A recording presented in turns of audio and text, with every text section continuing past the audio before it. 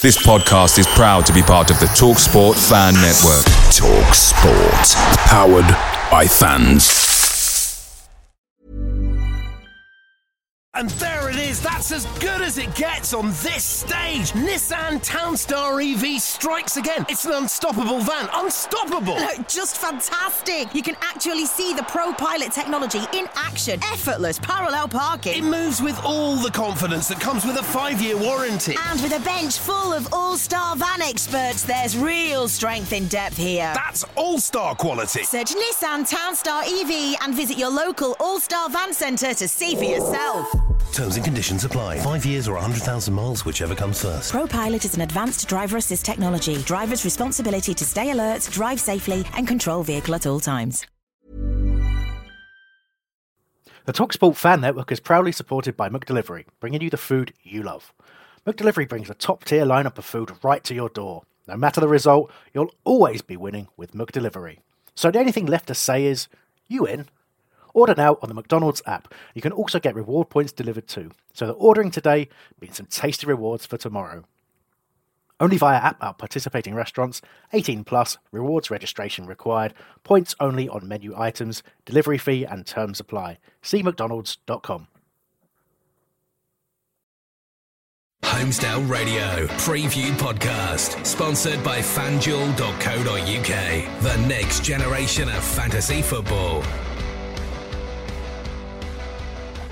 Hi and welcome to Homestyle Radio. In this show you get twice the value as I, Chris Handling, host a pleasingly brief review of the 3-1 defeat to Southampton at St Mary's, and then Terence Ford takes the hot seat to preview Monday's game against Arsenal.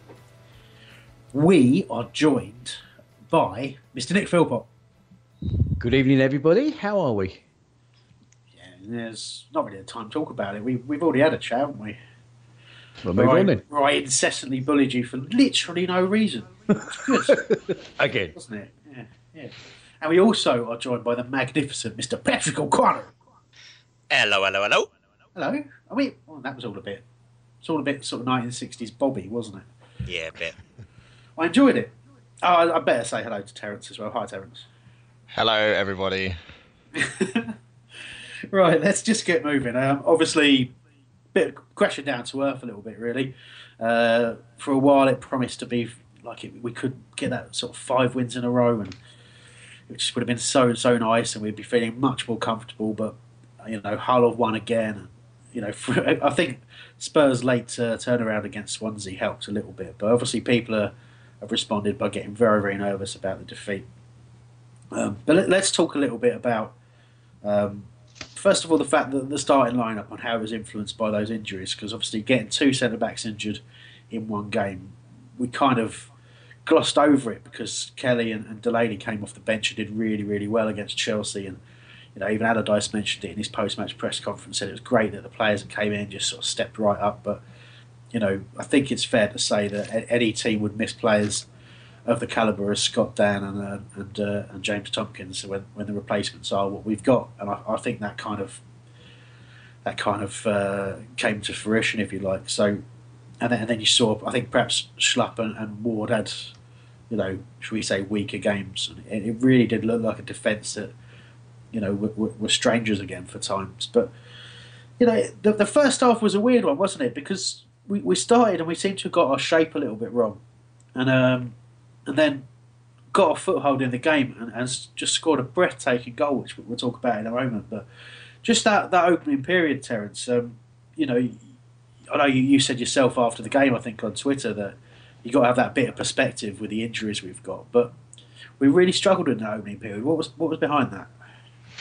I think it was, Southampton have a very talented midfield, and I think a very underrated midfield, and you only have to look at what Tadic did to us in the second half once he got space to show the damage that they can cause. But Long decided to peel off against Kelly as opposed to Sacco, and that created the really early chance there. And Kelly just looked a bit like a passenger, to be fair, and Long spanning behind him and shot just wide. But saying that, credit to Hennessy, the form he's in, he probably had it covered if it was on target. But yeah, I just think they just rushed us quickly in the midfield, and it took us a while to get to grips. And with Kelly alongside Saka, there was just a bit of not insurity. That's not a word, is it? I can't say insurity, but you know what I mean. Like a indecision, I guess, or indecisiveness between the sort of in between the midfield and the defence, and Southampton got on that early, but I think it settled down shortly after that. Well, Nick, Terence has picked out Kelly there as the one who struggled, and quite rightly so, because he did. And what do you think of Sam's decision to pick Kelly over Delaney? I think it was probably at a time the right decision. I'm concerned now with Kelly coming in and the fact that Delaney is also there. I mean, I noticed on social media that the pair of them got an absolute slating during the day today, and I think it's a little bit unfair. I mean, it was just as well Shane Long was off form, because Terence is quite right. We could have gone 1-0 down very early on at that stage, and I think if you look back at the pictures, I think didn't Hennessy actually get a touch that early long shot? No, he was close. He was close. It was wide. I mean, the one shining light on the night, it has to be, while we're talking about the defence, was actually Hennessy. I think he had another good game. Yeah, but I mean, you're right. And Delaney struggled, and I don't like to see anyone getting a hard time on social media and all that kind of stuff. It's not really appropriate when we've been in the form that we've been in, and going into a game like this, struggling for numbers and struggling for a bit of fitness. But we did see that the squad seems weak, and is that a fair reflection, Patrick, that this shows the sort of should we say lack of depth in the squad that we were talking about earlier in the season? Yeah, there's no doubt about that, especially defensively. I want to pick up on what both you guys were talking about before. I thought Puel, the Southampton manager, did a great job. He knows where our weaknesses were. They targeted Kelly, they targeted Schlupp, and as Terence said, the midfield's excellent, and they dominate in the midfield, and that really was the game. So I agree, Chris. We definitely defensively we are struggling with players. When you lose players like Scott Dann and James Tompkins and even Van Aanholt from your back four, you're gonna struggle, and we just don't have good enough backup players, and that's going to be an issue. I'm really concerned going forward with what we're going to do, and I wasn't concerned with the Kelly starting over Delaney because of the whole two left-footed players, but Kelly really had a bad game yesterday, so we have to reconsider what we're going to do on Monday. Do we go three in the back and put the three of them back there to make it some balance, or do we go back four? It's going to be a difficult decision for Sam on Monday. It sure is. But like I said, we did weather that early storm. There were some adjustments from the sidelines in terms of shape, and we got really much more into the game, and we were dominant for quite a period there, Terence. So tactically, we talked about lineup selection maybe and performances that were wrong. What did we get wrong and what did we get right tactically in that first half? Oh, I think in the first half it was carrying over from where we left off at Chelsea. Really, we were prepared to sit deep and use our pace on the counter, and it's kind of what we've been used to seeing in all of our good patches, whether that was under Pulis, whether it was under Pardew, and now under Allardyce. It's what we know best. It's our default set. A couple of midfielders sitting deep with our quick wingers and someone at the point of the midfield behind the striker, and we just seem to flow well. I mean, some of the shapes we created at Chelsea on the counter were brilliant, and as we're coming on to the goal that we scored against Southampton it was excellent. The way we built it from the back very, very quickly, and got involved.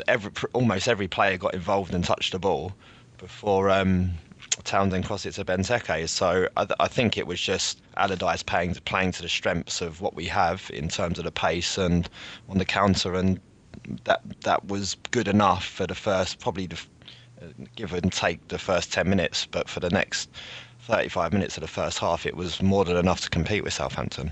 Yeah, it was very pleasing seeing us play like that as well. And Nick, in terms of the way Palace were playing, forgetting what happened in the rest of the game up to a point at half time, kind of perhaps ignoring the fact we conceded on half time as well.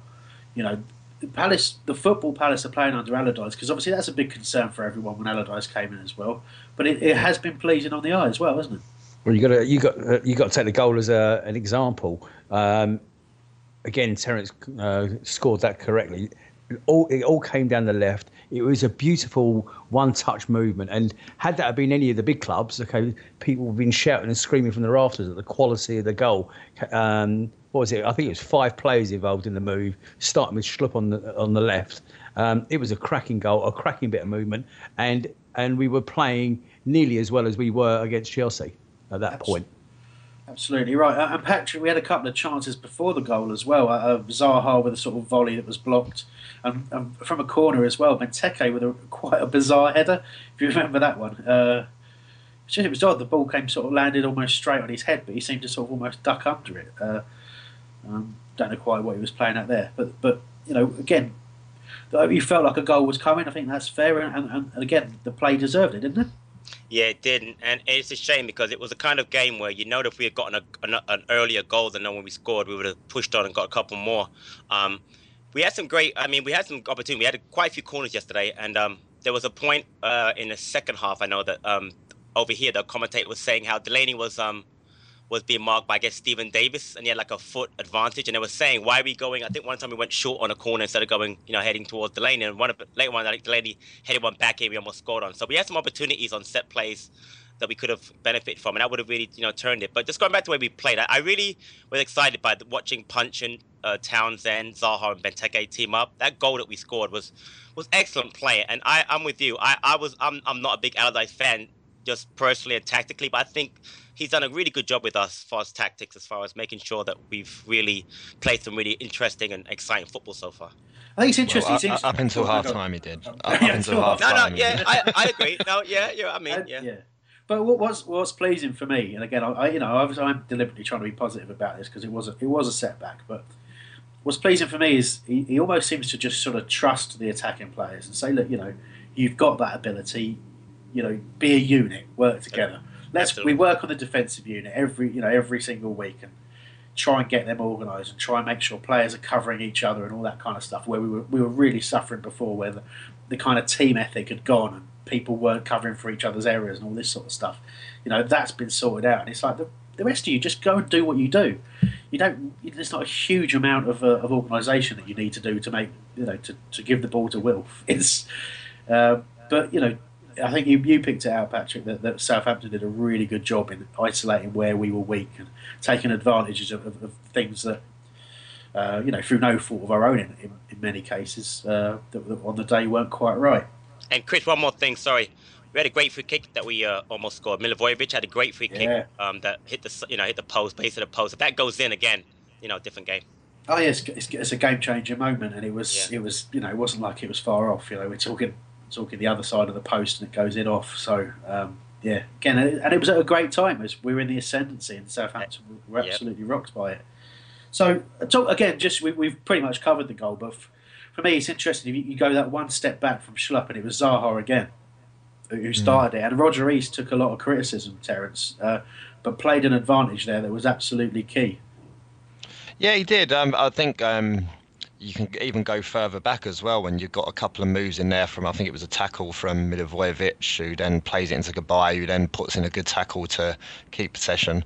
If Southampton were prepared to sit though against it, that was their problem, and they gave Zaha the opportunity to break into the space.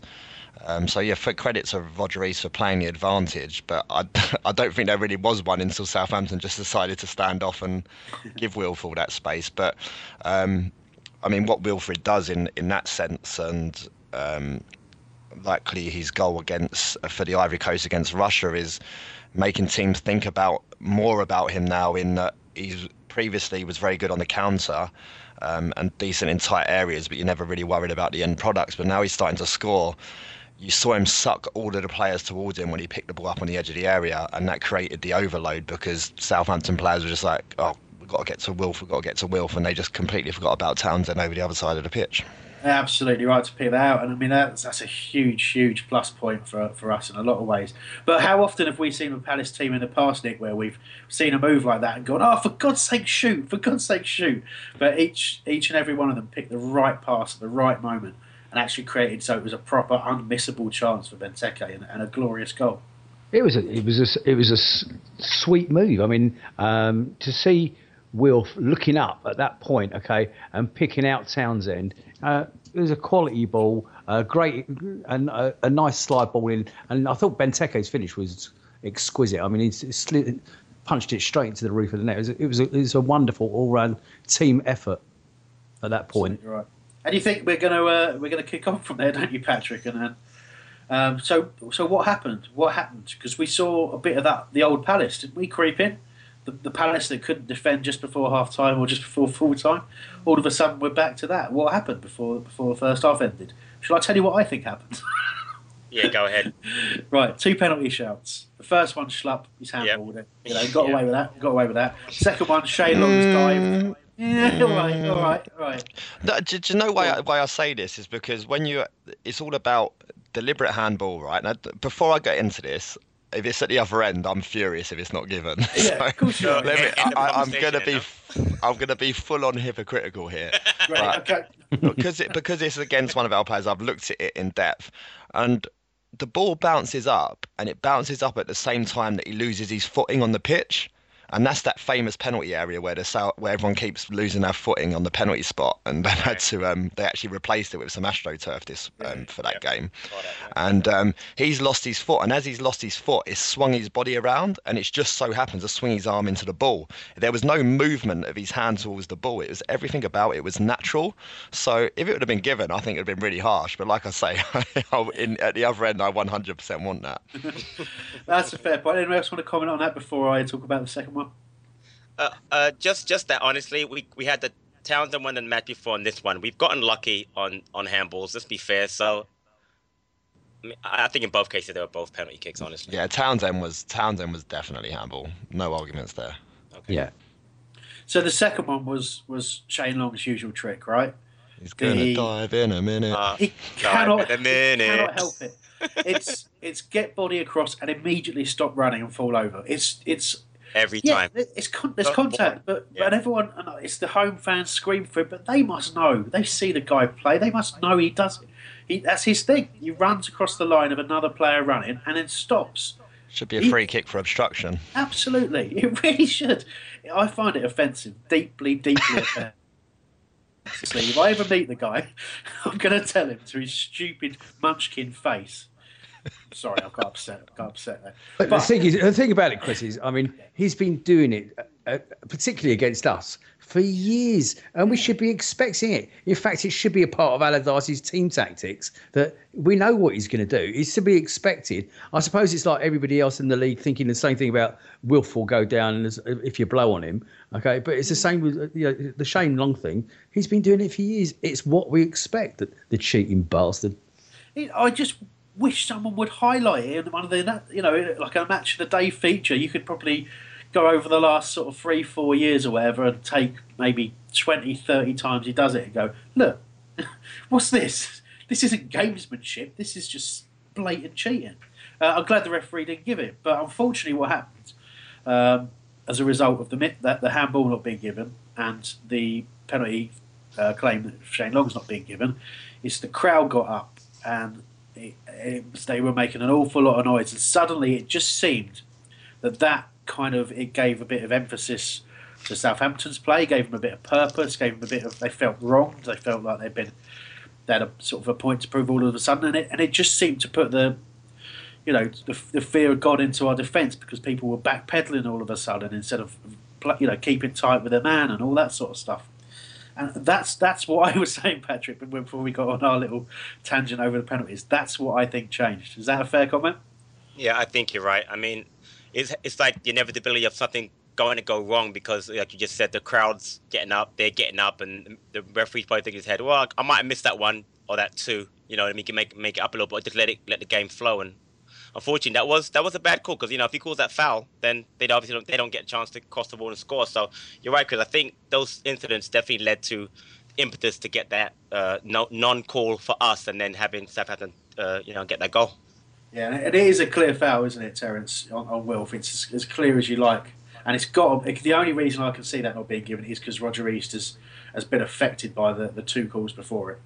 Well, I think the linesman or assistant referee, whatever, has some accountability there, considering he must have been able to smell the sweat on the two of them because he was so close to them. It's absolutely ridiculous decision that it's not been given, and it was right in front of the Palace fans as well, when everyone's up in arms. But instantly from the cross, it's a good finish from Redmond at the end there, because it's one of those ones where if he connects cleanly, he probably hits it into a defender, but where he misconnects with it and it just bobbles in.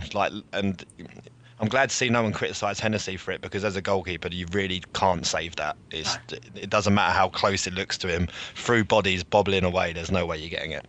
Well, what I did look at, and again, I don't want to pick out criticism for no reason, but I thought, okay, the foul's not been given, but it's not an immediate cross. It's not an immediate danger. Straight, it's not long after. You're talking, a couple of seconds that the ball comes in. But obviously, you can't stop playing and wave your arms about anything like that. And no one does. We carry on playing. So there's a job to do. There's Schlupp's out there. His job is to try and stop those crosses coming in. Ward on the other side is the same, and we don't do that well enough from the fullback areas anyway, which is a constant frustration for me. But okay, the ball comes in, and what happens is that you have two centre backs there, in Kelly and Sacco, who are there to head out from the 6-yard box. For some reason, Joel Ward has got caught trying to come for that and trying to head it out. Now he might look at that and think, okay, in my judgment, neither Sacco nor Kelly's going to get there, so I've got to get there. But he goes under the flight of the ball, and of course it's his man who scores. If he just stays where he is. Do you know why I think that is though? Because earlier in the half, Redmond had beaten him to a header, which should never happen. Really, the height difference between the two. So Redmond beat him to the header, which Hennessy just tipped around the post, and that was probably in his mind that I can't let that happen again, and he's just got flustered and caught out by it. And it was pretty much summed up his awful performance for me. Yeah, it really was poor, unfortunately, and again, well, we've picked that out. And the only other thing I can think of, I don't know if whether you're on Terence's side with this, Nick, or maybe you think this is a point as well, but because Kelly was potentially having a bit of a shock, or is Ward sort of a bit too concerned about, Kelly's performance and trying to do his job for him? Well, the performance, unfortunately, then went downhill in the second half that we'll come on to. But I mean, what I was actually thinking while I was watching it is it was actually a little bit Pardew-esque, wasn't it? I mean, that was their performance level last night. It was Pardew-esque. Neither of them performed how we know that they can, especially Ward, after what we saw him do in the weekend. Yeah. But Chris, can I add one thing though? Yeah.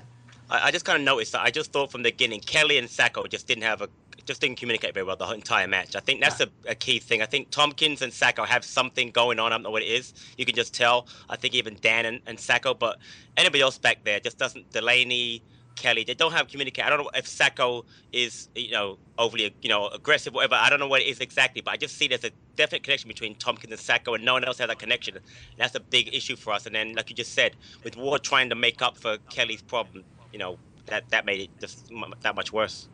Yeah, no, based on last night's performance, I don't think Joel Ward would even get into our Homesdale charity event at Sellers Park. Ouch. That's bad. And again, I know we've had messages in the past when we've criticised Ward and we talked about the fact that he's played such a vital part for Palace over the years, but that's not what this is about. It's about analysing a performance, and I think he's struggling.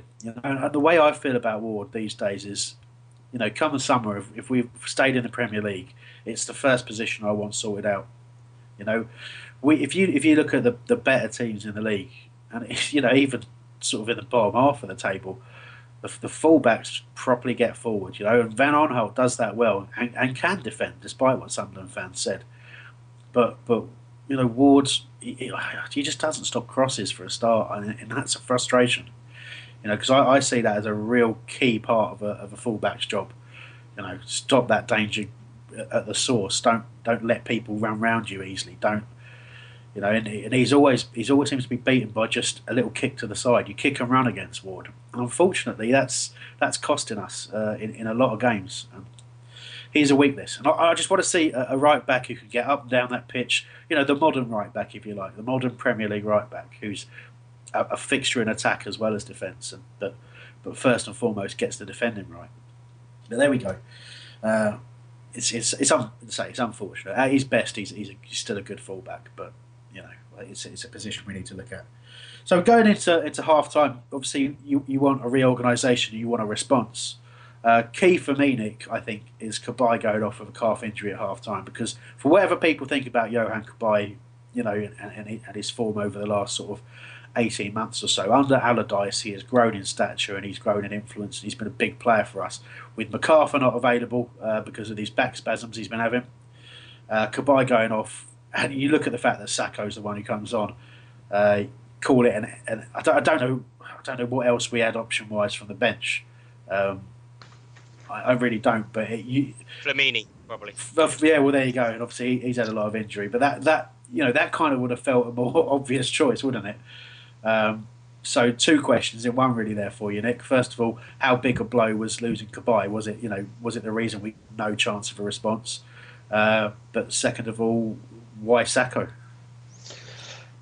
2 questions. I think we touched on the Cabaye situation at the weekend a little bit. I mean, let's face it, his performance against Chelsea, I don't know, I haven't got a word for it, but tigerish was the word that came into my head while you were talking just then. And that's what he's been. His performances of late have just been, it's what we bought you for, okay? We haven't seen it right way through the season, but of late, that's what we've seen.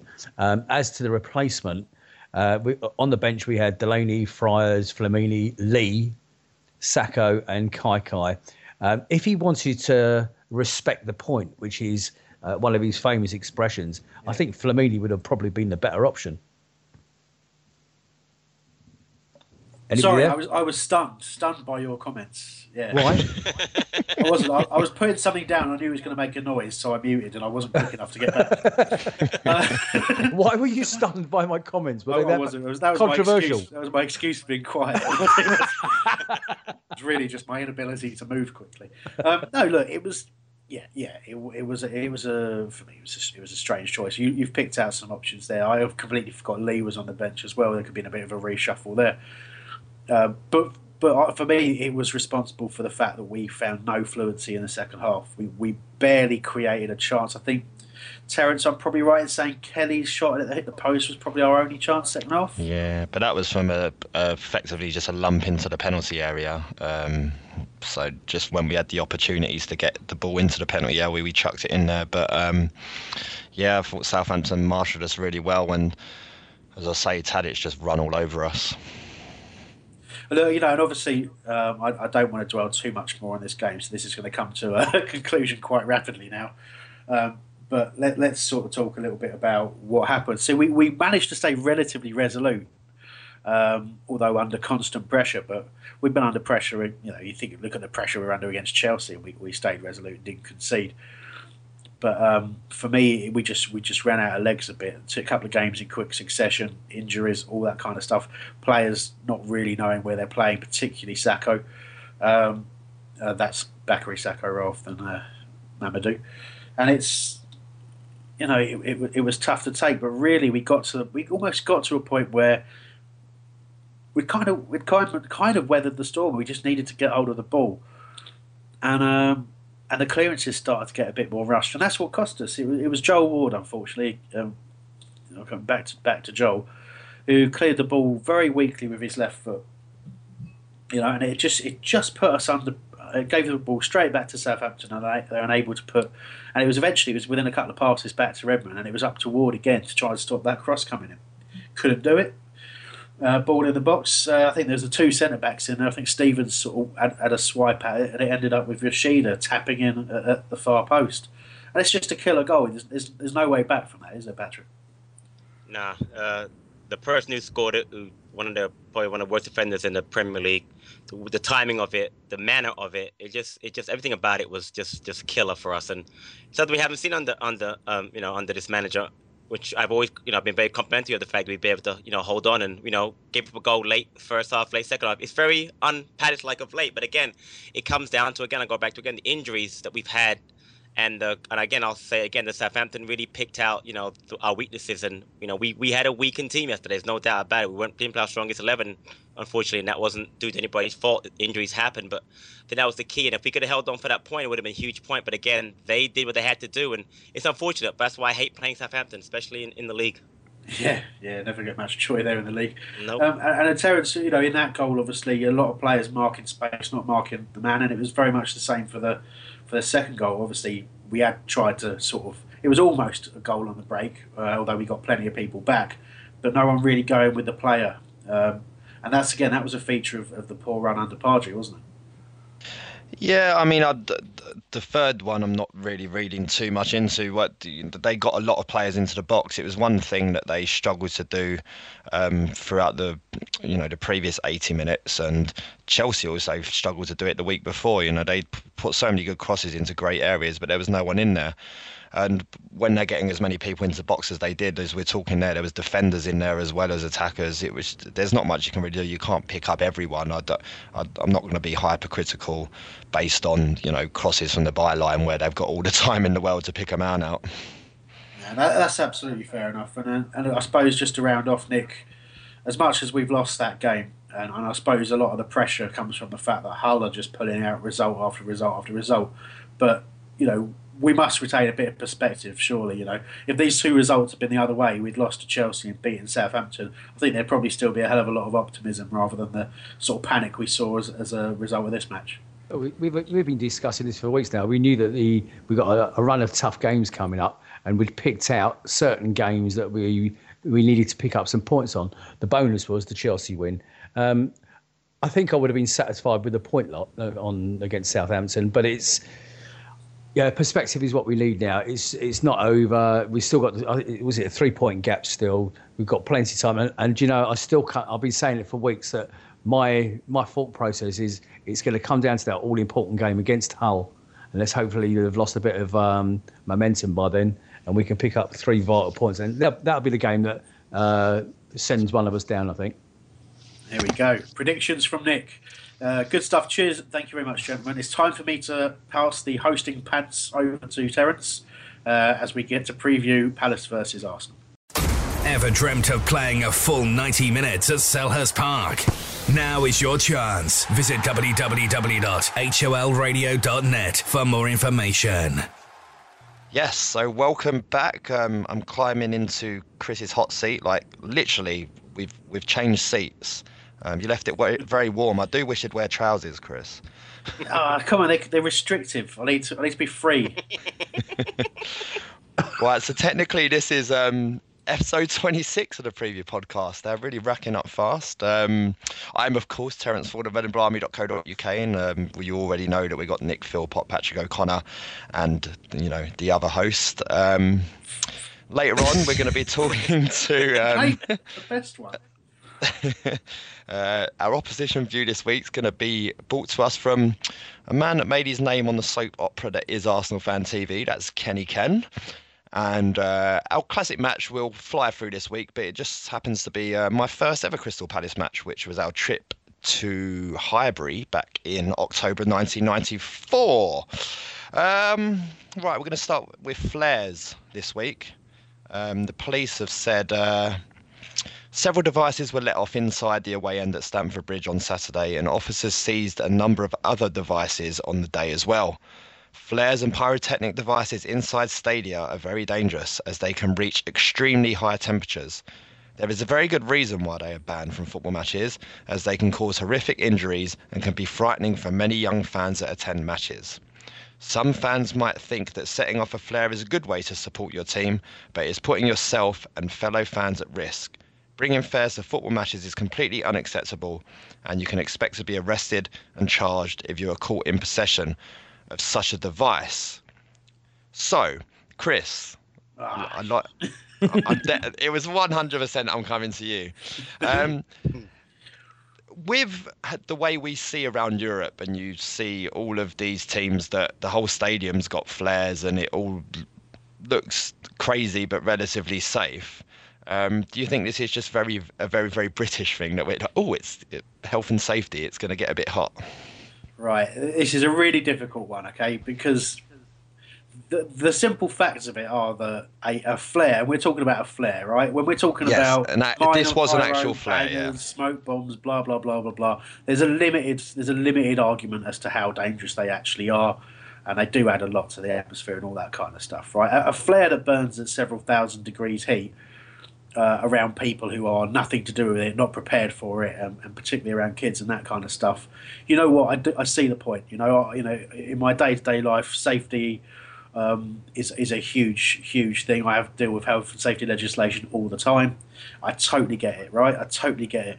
But I have this opinion on a load of different topics, in my life, and with regards to laws and all that kind of stuff. I believe that if it's like anything, you risk manage, right? If you're prepared for it, if you accept it exists and you accept it's going to happen, and you do everything you can to ensure it's safe, and you make sure that there aren't flammable materials around you, make sure the only people around are people who know how to handle these things and are prepared for what the implications are, and potentially there's something on hand where they could, let's just say it gets out of hand. If there's a bucket of water down the front that someone can chuck it into, go, well, that got out of hand, stopped it. Great, you know what I mean? That's how you deal with things that are potentially going to create an unsafe atmosphere. If that's not going to happen, then bottom line is you've got to hold your hands up and say fair play. Flares is a step too far. I like the aesthetic, right?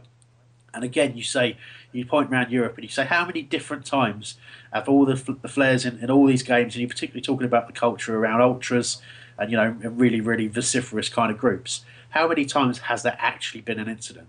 But that doesn't help if it's just once. That doesn't help someone who went to watch a football match and doesn't get to go home, or wakes up in hospital with 30-degree burns all over the shop. It's such a difficult issue, but that's where I am on it. Have I dodged that well enough? I think you tiptoe around that very well. Cheers. Me, on the other hand, I think as soon as kids are old enough to walk, they should have a flare strapped to each hand for every game and just be holding them above their heads. Get them used to it early doors. Wow. But I mean, I think it's silly, really. You're going to get a criminal record. I think it's a bit silly. Smoke bombs and so on, they're not going to come down on you as hard. But a flare is like you say, it's a flame. I think you're just running a stupid risk, especially it's so clear. The cameras are so good. The person holding it can't deny that it's them. So as was the case on Saturday, because again we discussed it on the show on Sunday. But what's made me laugh consequently, and I was right that there's been a certain amount of charges made, and people weren't just arrested; they were charged as well. But it's also come out from the Metropolitan Police that they found 2 stashes of them, one in the gentlemen's toilets at Stamford Bridge and one in a cemetery up the road. And my understanding is that they actually hid the stash of explosives, fireworks, or whatever you want to call them, incendiary devices, up a tree. And they did. And that's what I found out today. If you can dig out the picture of the bag, I'm doing the quotes, the bag that they found in the cemetery, it looks properly moody, like they've placed it there.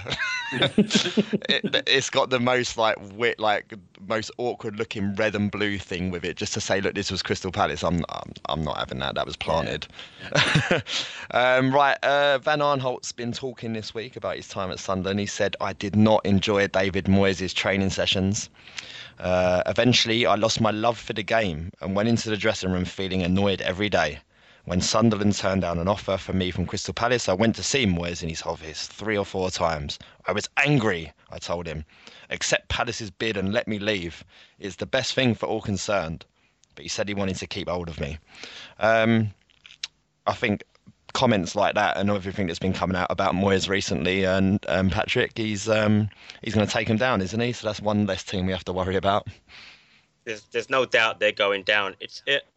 They've survived the last 3 or 4 seasons with basically a miracle ending to the season. So it's about time they went down. I always hated Sunderland, so I'm glad they're going down. I feel a bit bad for Moyes from this standpoint. Since he's left Everton, he really hasn't done much with other clubs. So, the reputation's getting kind of spoiled. I didn't like what he did with the reporter. I thought that was terrible. I'm just hearing that Van Aanholt quote. I didn't know it was so bad. But just based on how they're playing, they've won 5 matches all season. Obviously, sessions were boring because they're not winning. So, again, you just said it's one less team to worry about, probably 2 with Middlesbrough, so who cares about Sunderland? Yeah, I would just say, personally from me, I will not consider your gender when I'll slap you, I'll just slap you. What? Edit that out now, edit that. Listen, I'm supposed to be Mr. Controversial around here, not you.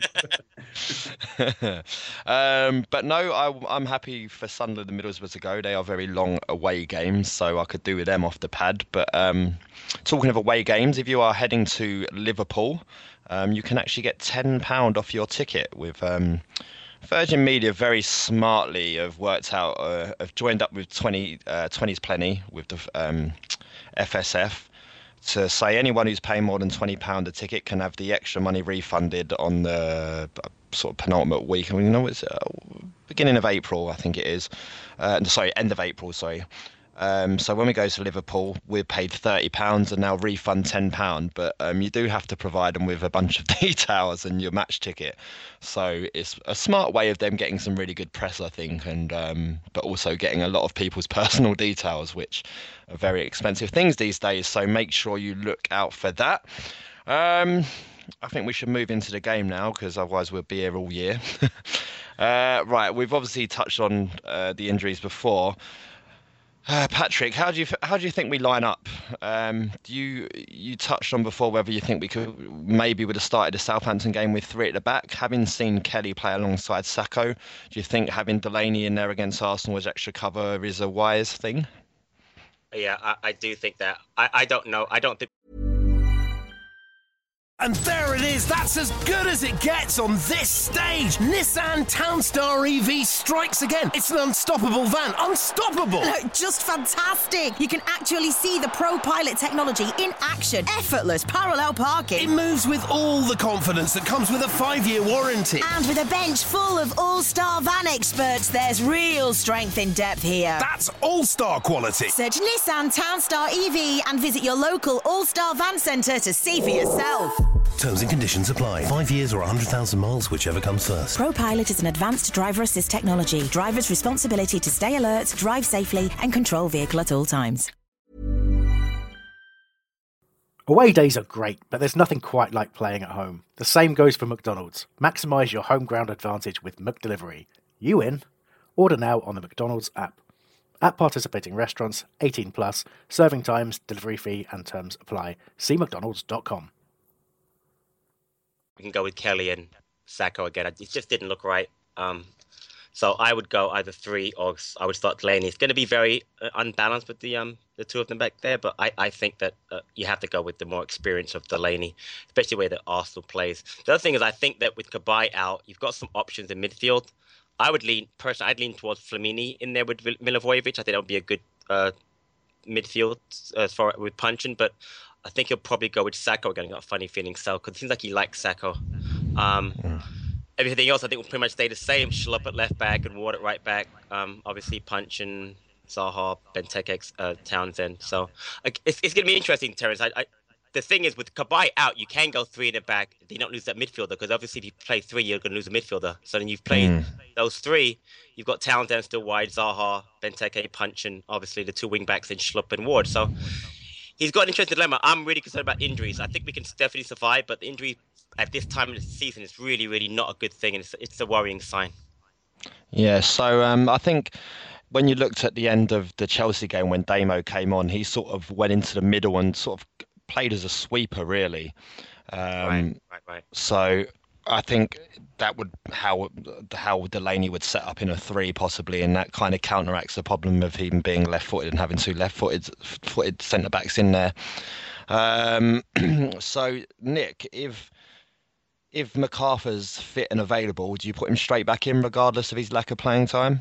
I'm really pleased you mentioned him, because I've actually done a little bit of work on the physio room, and I do love to disagree with Patrick O'Connor, because I don't think it will be Sakho in the middle. I think it will be Jimmy Mack back, because looking at the list... not Sakho. No one's ever putting Sakho in the middle ever again. I thought that's what Patrick just said. I did say that. He did say that. Oh, sorry, I thought you said Flamini, sir. My bad. No. I said Flamini first, and I said it'll probably be Sakho. It'll probably be Sakho, but I think it'll be Jimmy Mack. Anyway, just going to the list very quickly. I don't see how Loic Remy has managed to injure himself again, but he has. But the list is Remy, Cabaye, Tompkins, Dan Campbell, possibly MacArthur, Van Aanholt, Wickham, Mandanda, Jonathan Benteke and Papa Soare. Okay, so that's 11 of our squad out. 9 of those are first-team players, and I think that is a worrying sign for us. But on the lineup, I really think it's going to be... and the only one it does say on there is Jimmy Mack, only 3 days left on his injury plan. So I believe he will be back in the team, and then he will be the ideal or direct replacement for Cabaye. So the potential lineup, I don't actually think looks too bad on paper. So, Arsenal are looking like they've hit a bit of form now, Chris. Do you think it's right to set up in a defensive fashion as Allardyce has? I guess we didn't sit overly deep against Chelsea. We didn't start with 5 at the back. But do you think with the way Arsenal seem to have hit stride, as they so often do towards the back end of the season, that it's wise to go with 5? I do to a point, although I'd quite like to see how we managed it against Chelsea was excellent. But obviously what happened in that game really gave us the opportunity to do that. As in, we scored 2 quick goals and got to half-time. And, the changes we made were kind of enforced, so we almost lucked upon the fact that it was the right time to go to a back 3. So I actually want to see us start the same way we started against Chelsea, which was 2 banks of 4, and then Zaha pushed up with Benteke, with the 2 sort of drifting into the wide channels, because I think that works really well. It gives you Arsenal are going to pass all over the place, just like Chelsea did. They're going to have the majority of possession. They're going to try these intricate little moves, lots of different shapes, triangles, all that kind of stuff, trying to just get their way through us. And we just need to have that resolute 2 banks of 4 approach. So that's the only thing that I think that we can legitimately do.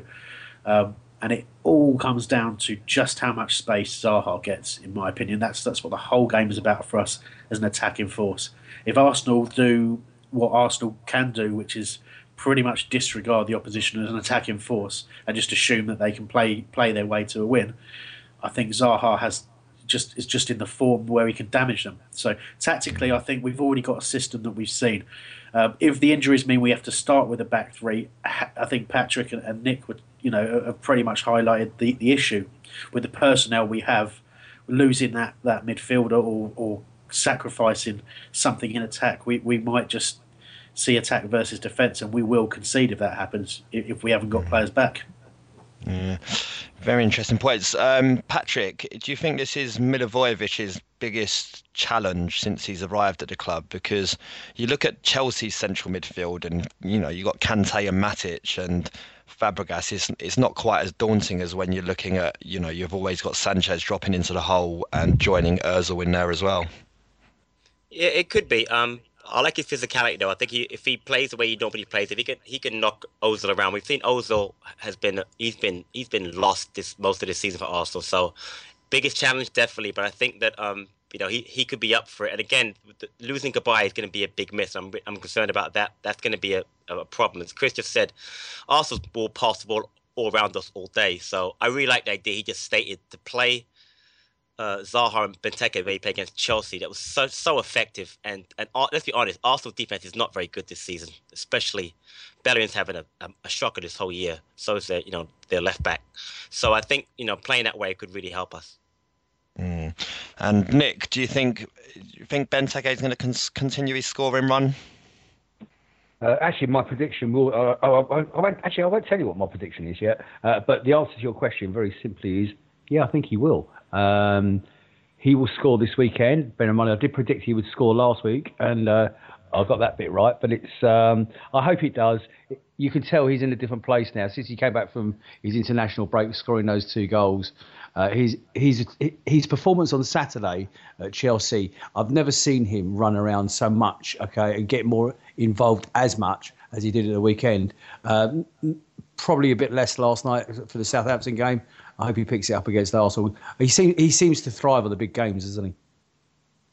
Yeah, he certainly does, and he has a history of scoring against big clubs. I think it was the Chelsea goal was the 3rd time he scored against Chelsea, with the 3rd different club he scored for against Chelsea. So we've spent £32 million on him. This is the sort of times that he needs to step up, I guess, and I think he's done that in the last couple of weeks, and I think the little boost Allardyce gave him, that little constructive boost to say, it needs to be Benteke that gets the goals in this run-in. He said that before the Chelsea game, and he's got 2 in 2 now, and it'll be interesting to see where we go from there. Look, I'm keeping it as brief as possible so we can fly through all the wonderful content we have for you. So we'll end up there, and then after this jingle, we will be back talking to Kenny Ken. Every picture tells a story. Keep up to date with ours on Instagram at Homesdale Radio. Right, yes, we are now joined by Arsenal fan Kenny. Ken, is it fair to say you come to fame through Arsenal Fan TV, mate? Yeah, I was involved in Arsenal Fan TV. Me and Robbie have been was very kind to give me a go at Arsenal Fan TV. And I did it for about a year, and I've also been kindly invited on other podcasts like the Gooner Talk, Same Old Arsenal, Gooner News. I've even guest starred on a Chelsea channel, Chelsea SW6. So they've been very kind to manage to listen to my outpourings of Arsenal. And I did Fan TV, which is no longer with us at the moment. But it's been very enjoyable, and I'm very honoured for you to think of me and to invite me onto your show. No, of course, mate. You're very welcome. So we've got to start with a big question, obviously, for all Arsenal fans. Wenger in or out? I want Arsene Wenger to be replaced. I've wanted Arsene Wenger to be replaced since 2009. There were warning signs in 2007 when we played Chelsea in the League Cup final, where Chelsea played their best side. They played Didier Drogba, Terry, Lampard, they had Cech in goal, and Arsene Wenger went and played the kids. Now, these are the warning signs. Chelsea beat us 2-1. You know, we gave a good account of ourselves, but instead of us parading the trophy, it was Chelsea parading the trophy, and Arsene Wenger decided to set congratulations that he used the kids, but those kids have never materialised into top players. And so, in fact, the only kids to have come through is probably Fabregas and Jack Wilshere. But then there's other things. The DNA of Arsene Wenger's sides, especially since 2009, especially in the big games, have caused me great concern. And since me calling for Arsene Wenger to be replaced in 2009, we haven't been proved wrong. We still get our record against our rivals is not good enough.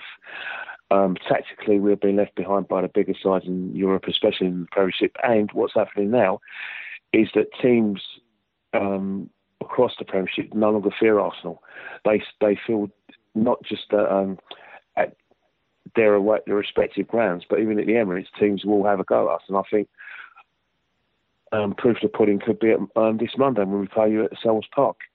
You know, playing with a lot of confidence. You are the big team, the only big team we haven't beaten now, I think, out of all the ones at the top. So maybe United as well, since we returned to the top. Yeah, but I think what it is that you haven't had a really good record against us for the last if you look at your record against us. Well, it's not such. I think there was a time when you beat us in 1980 when I think it was a Peter Nicholas score for you guys in 1980, and then before that it was in 94-95 where you beat us at Highbury 2-1, and that was that, and I believe that's the last time that Crystal Palace have beaten us.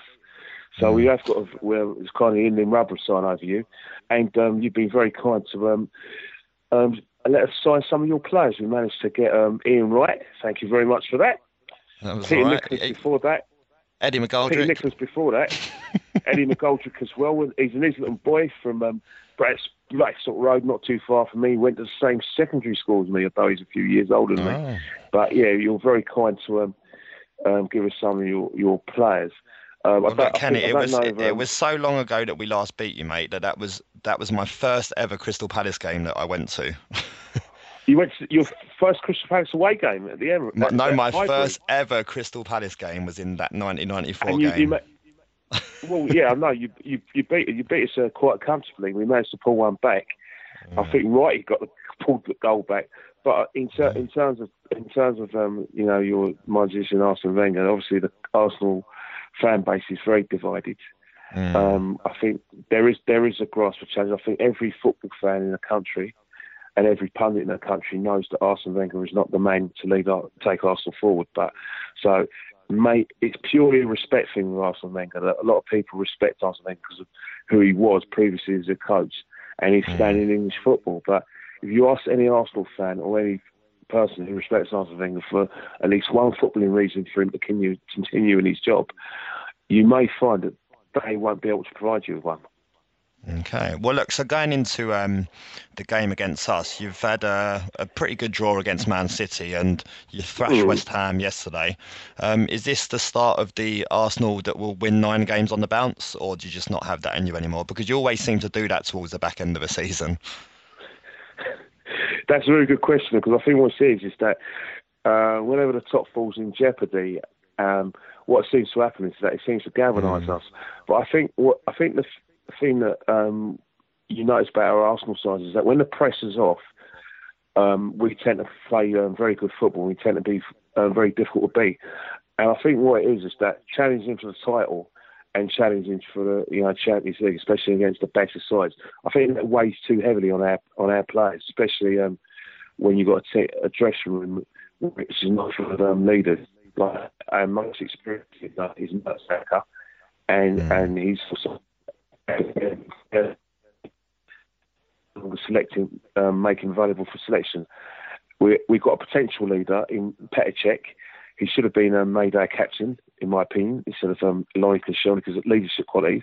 But again, there's question marks from some fans and certain pundits that Petr Cech is past his best.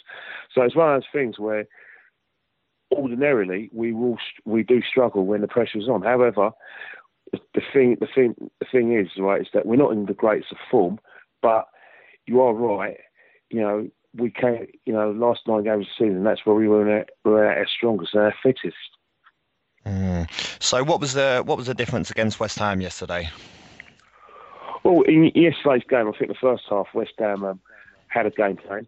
They, like I said, they tried to hit us on the break and they defended very stoutly. I thought Fonte and Collins played very well.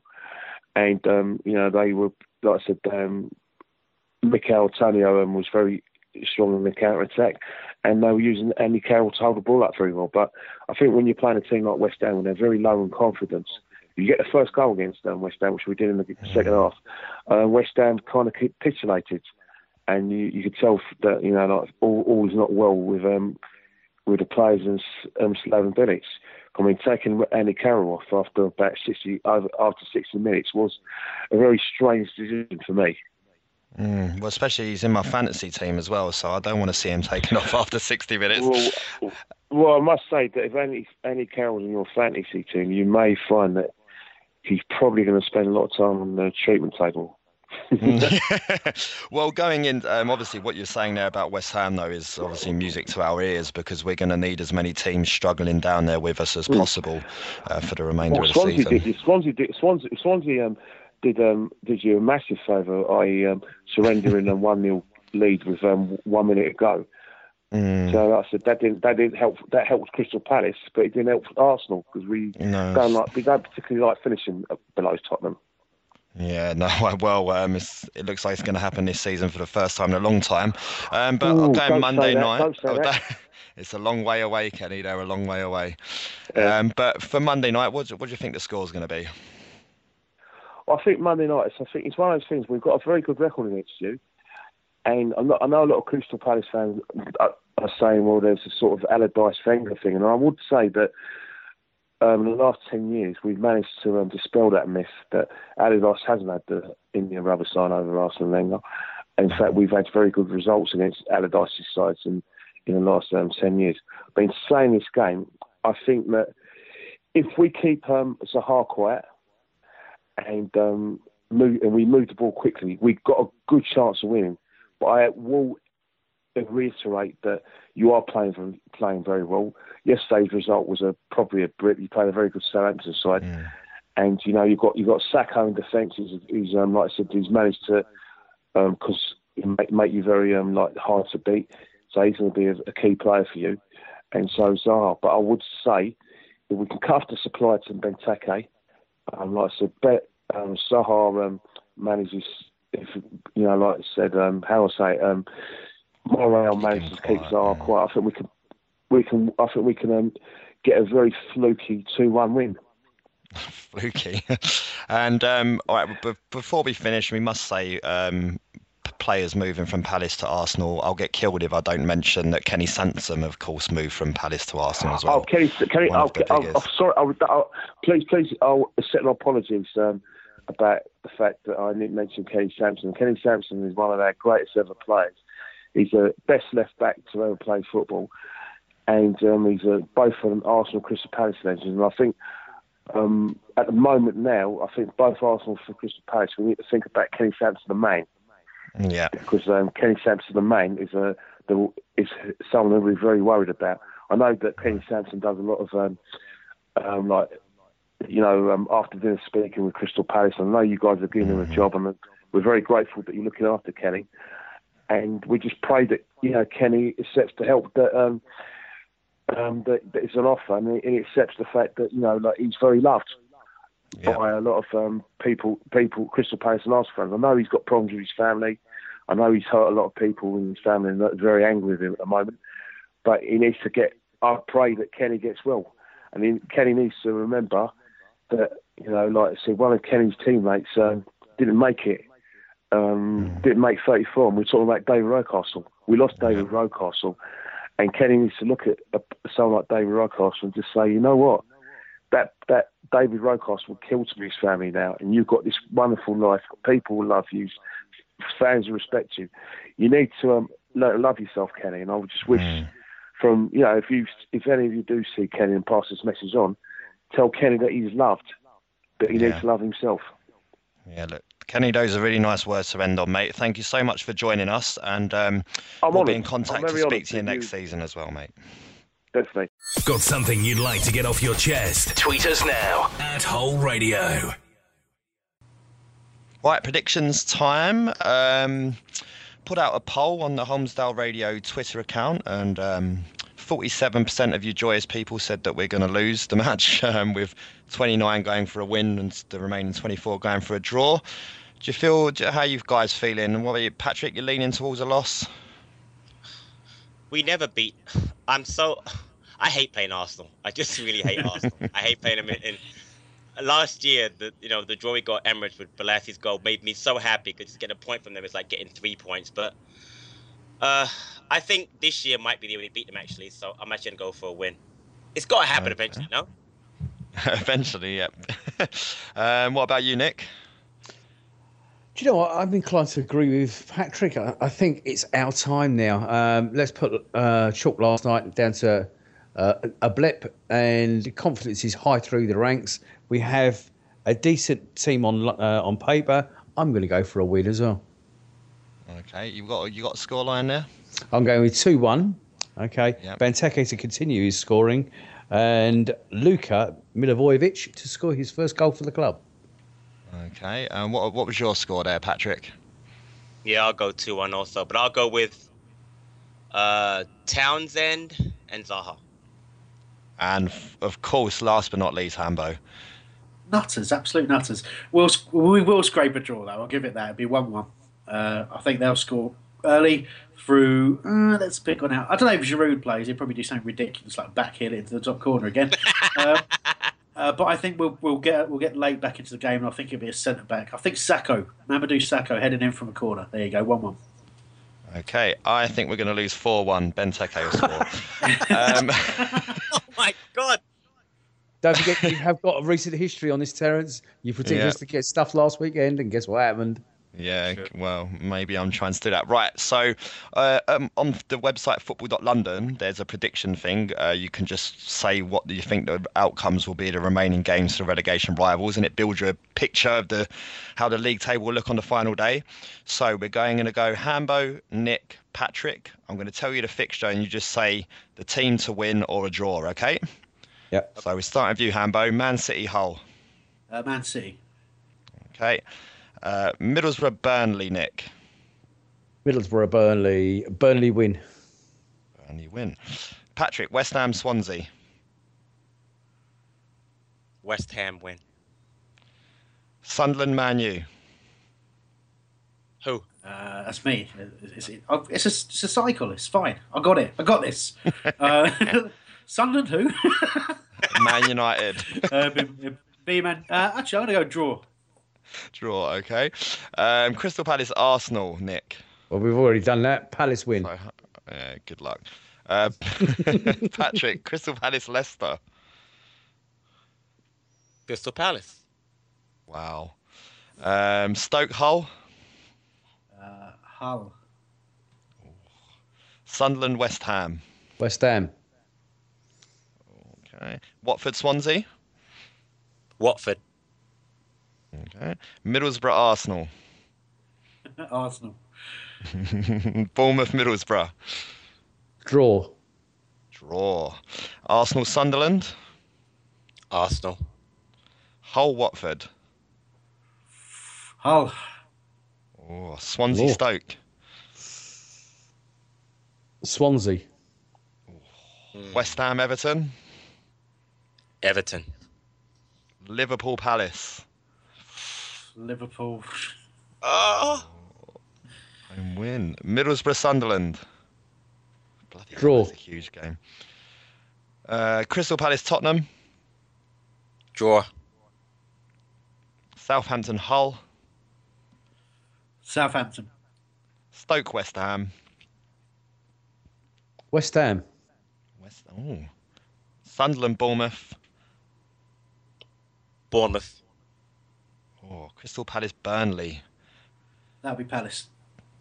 Oh, that's the big one, isn't it? One of the big ones in there. Man United, Swansea. Man United. Middlesbrough, Man City. Man City. West Ham, Tottenham.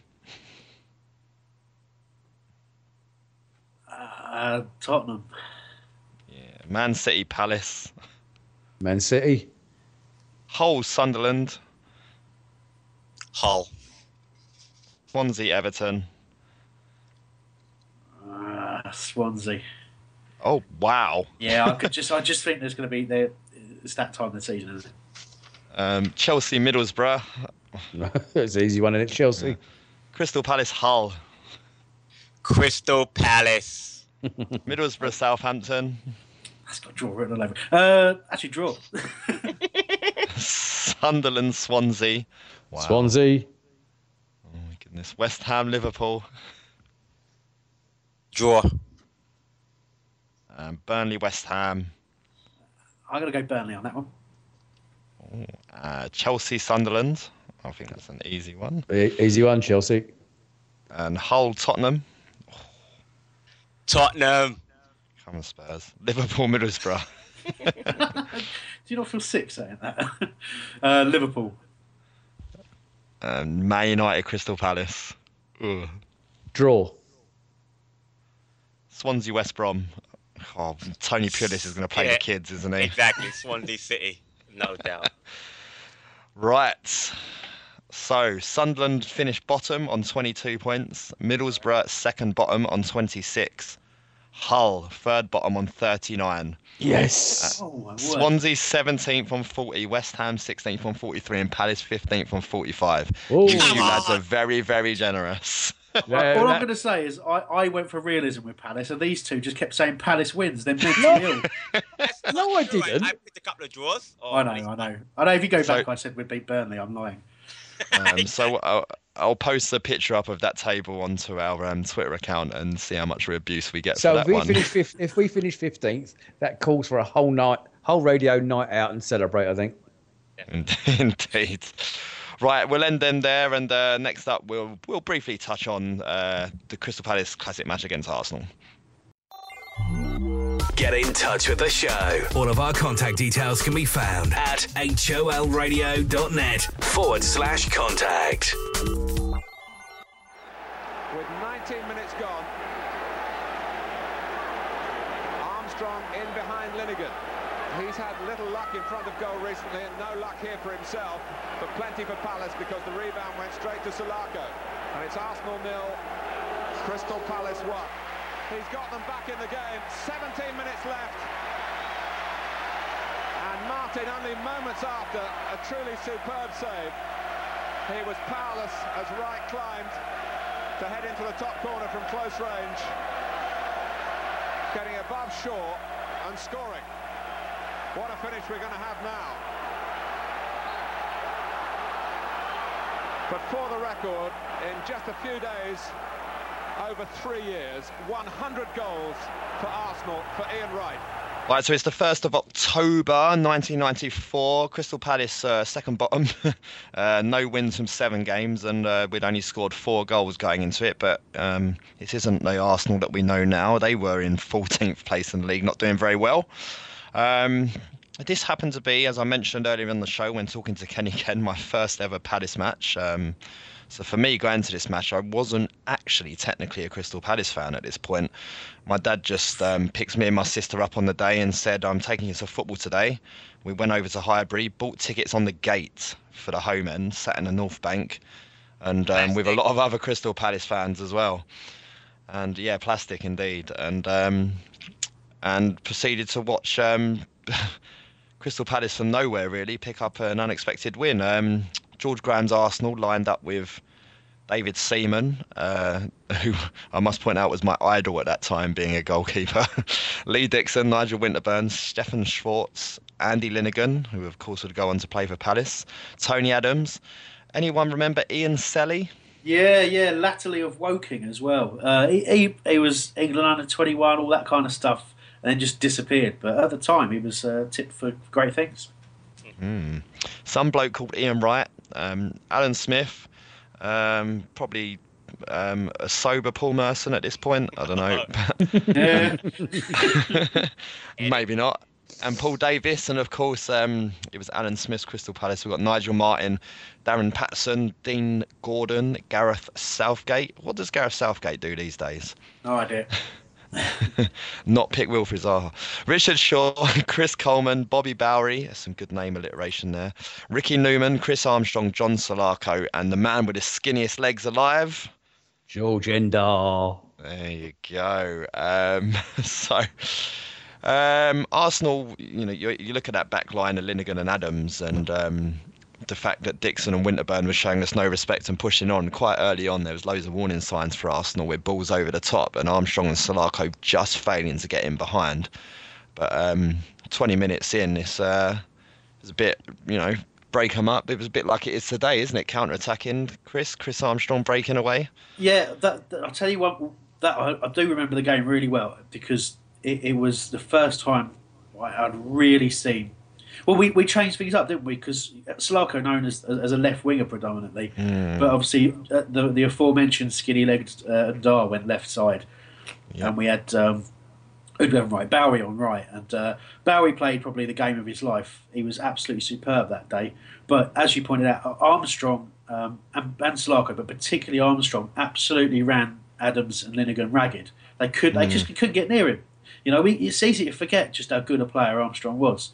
Fantastic touch, great pace, great power. And they didn't really know what to do on the counter. There's a lot of long ball, wasn't there? A lot of sort of chip it over, get them running back towards their own goal. And that's where, all our best moves came from. And, there was certainly like an arrogance about Arsenal on the day, as I've alluded to earlier, just playing such a high line and just... It was cool, and I think a lot of it in the second half when we barely got a sniff, it was because Linnigan and Adams just dropped off, or Dixon and Winterburn held a little bit more and just didn't give us a space in behind, and we fell apart. But there was, in the first half, it was just ridiculous at how easy we could undo, and we've not. I think a long ball is probably unfair. You're right. You said a word there, chipped. It was, it's nicely weighted passes just in between the lines, and. Yeah. Chris Armstrong's pace and strength. A lot of Palace fans today say that if we could have any Palace player from the past, who would you put in the current squad?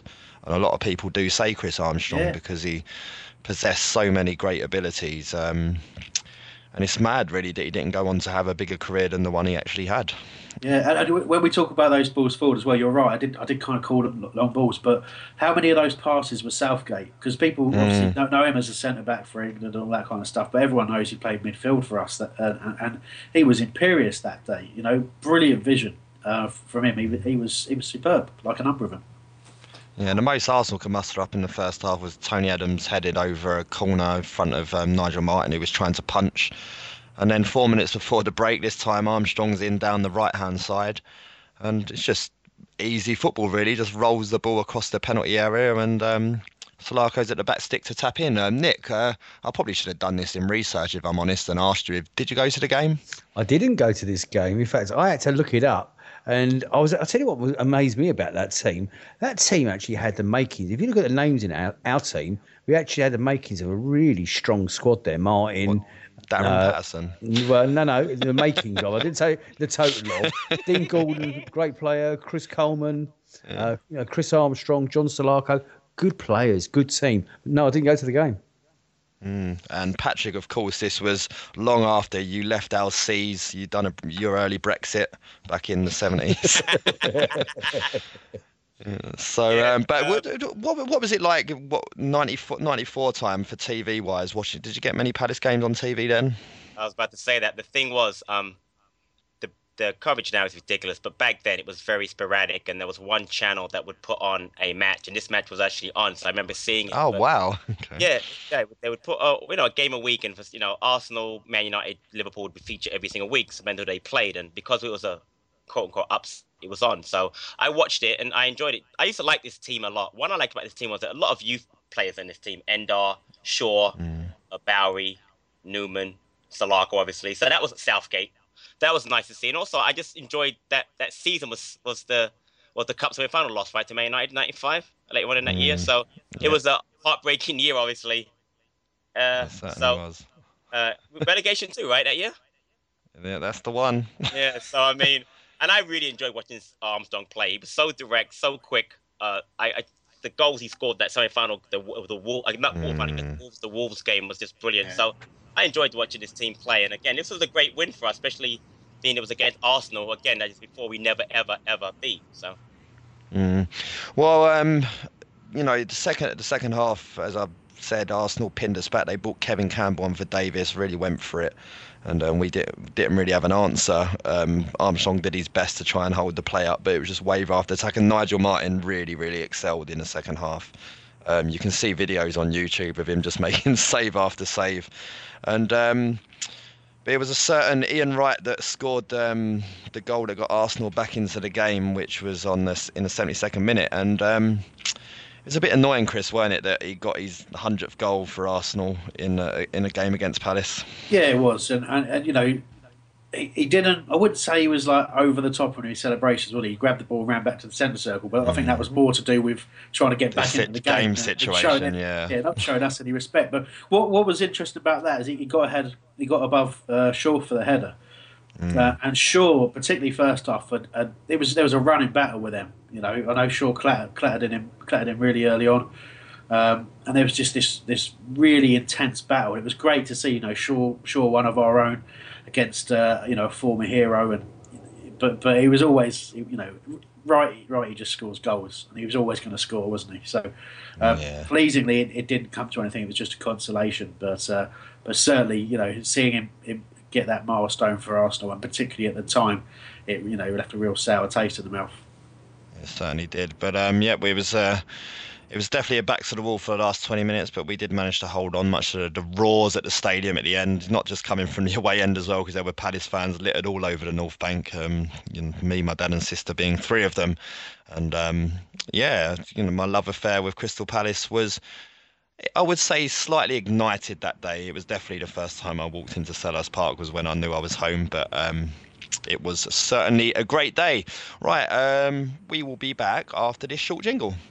Homesdale Radio, sponsored by FanDuel.co.uk. The next generation of fantasy football.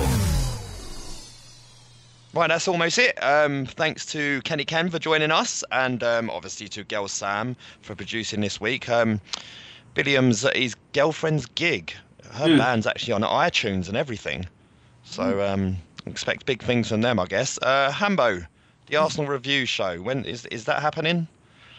At this stage, the plan is Sunday we'll be releasing a special podcast. I explained about that in last week's show. I can't be bothered to explain it again. Listen to that if you haven't already. I'll tell you what it is. But it's obviously not reviewing anything. It's just a collection of rubbish, really. But it's hopefully of some amusement. I don't know whether we'll try and squeeze a review into your preview show next week. I don't know, but at this stage there is no plan to review that game, and we'll pick it up the next Sunday if we don't talk about it before. unless we win, and then of course it'll be like straight on. Absolutely. It'll be a live show that night. Absolutely right. The most plastic radio station Let's ever. do it. But before you say your goodbyes to the others, I just want to quickly mention our play at Selhurst Park game. We if you go to holradio.net and you'll see a link to it, but also check our Twitter feed and all that kind of stuff for the details. You get to play in an 11-a-side game at Selhurst Park. We've had a huge number of people register already. I mean, massive. I believe, honestly, in the planning of this, I was panicking. I was thinking, how the hell are we going to find enough people to fill 2 teams for 90 minutes? We can fill about 5 teams, I think. But get yourself registered if you're interested in doing it. If you do miss out with us, which is a possibility, we will have to look at minutes available and all that kind of stuff, and give as many people a chance as we can. But if you do miss out, there's Palace Foundation are auctioning places for a very similar charity game, probably a bit more high profile than ours, being played on the Saturday. We're on Wednesday the 24th, they're on Saturday the 27th. If you check out the CPFC Foundation Twitter, I think it's CPFC_Foundation, and there's a link to that, and the hashtag is #PlayAtPalace, and they are auctioning places starting on the 11th of April. Get involved in that. We'll be announcing, hopefully in the very near future, some special guests will be joining us on the day. But very, very exciting, and obviously it's all to do with charity. It's all to do with thanking you for funding us for next year, but also using that opportunity to raise some money for some very, very worthy causes. And you made that possible, so thank you. This is your reward. Get involved. Yeah, and the person who gives the most money gets to go out for dinner with me and Chris, I think. Isn't that? Absolutely right. That is true, but they do have to pay for that dinner for they do, that is true. And it is tasty jerk. Absolutely. Anyway, look, let's end this. It's been a marathon, but thank you for joining us, everyone. Thanks to Hambo, Nick, and Patrick. Cheers, guys. No problem, mate. See you soon. And until next time, up the Palace. It's the 90th minute. All your mates are round. You've got your McNugget share boxes ready to go. Your mate's already got booked for double dipping, and you steal the last nugget, snatching all 3 points. Perfect. Order McDelivery now on the McDonald's app. You in? At participating restaurants, 18 plus, serving times, delivery fee and terms apply. See mcdonalds.com. And there it is, that's as good as it gets on this stage. Nissan Townstar EV strikes again. It's an unstoppable van, unstoppable. Just fantastic. You can actually see the ProPilot technology in action. Effortless parallel parking. It moves with all the confidence that comes with a 5-year warranty. And with a bench full of all-star van experts, there's real strength in depth here. That's all-star quality. Search Nissan Townstar EV and visit your local all-star van centre to see for yourself. Terms and conditions apply. 5 years or 100,000 miles, whichever comes first. ProPilot is an advanced driver assist technology. Driver's responsibility to stay alert, drive safely, and control vehicle at all times.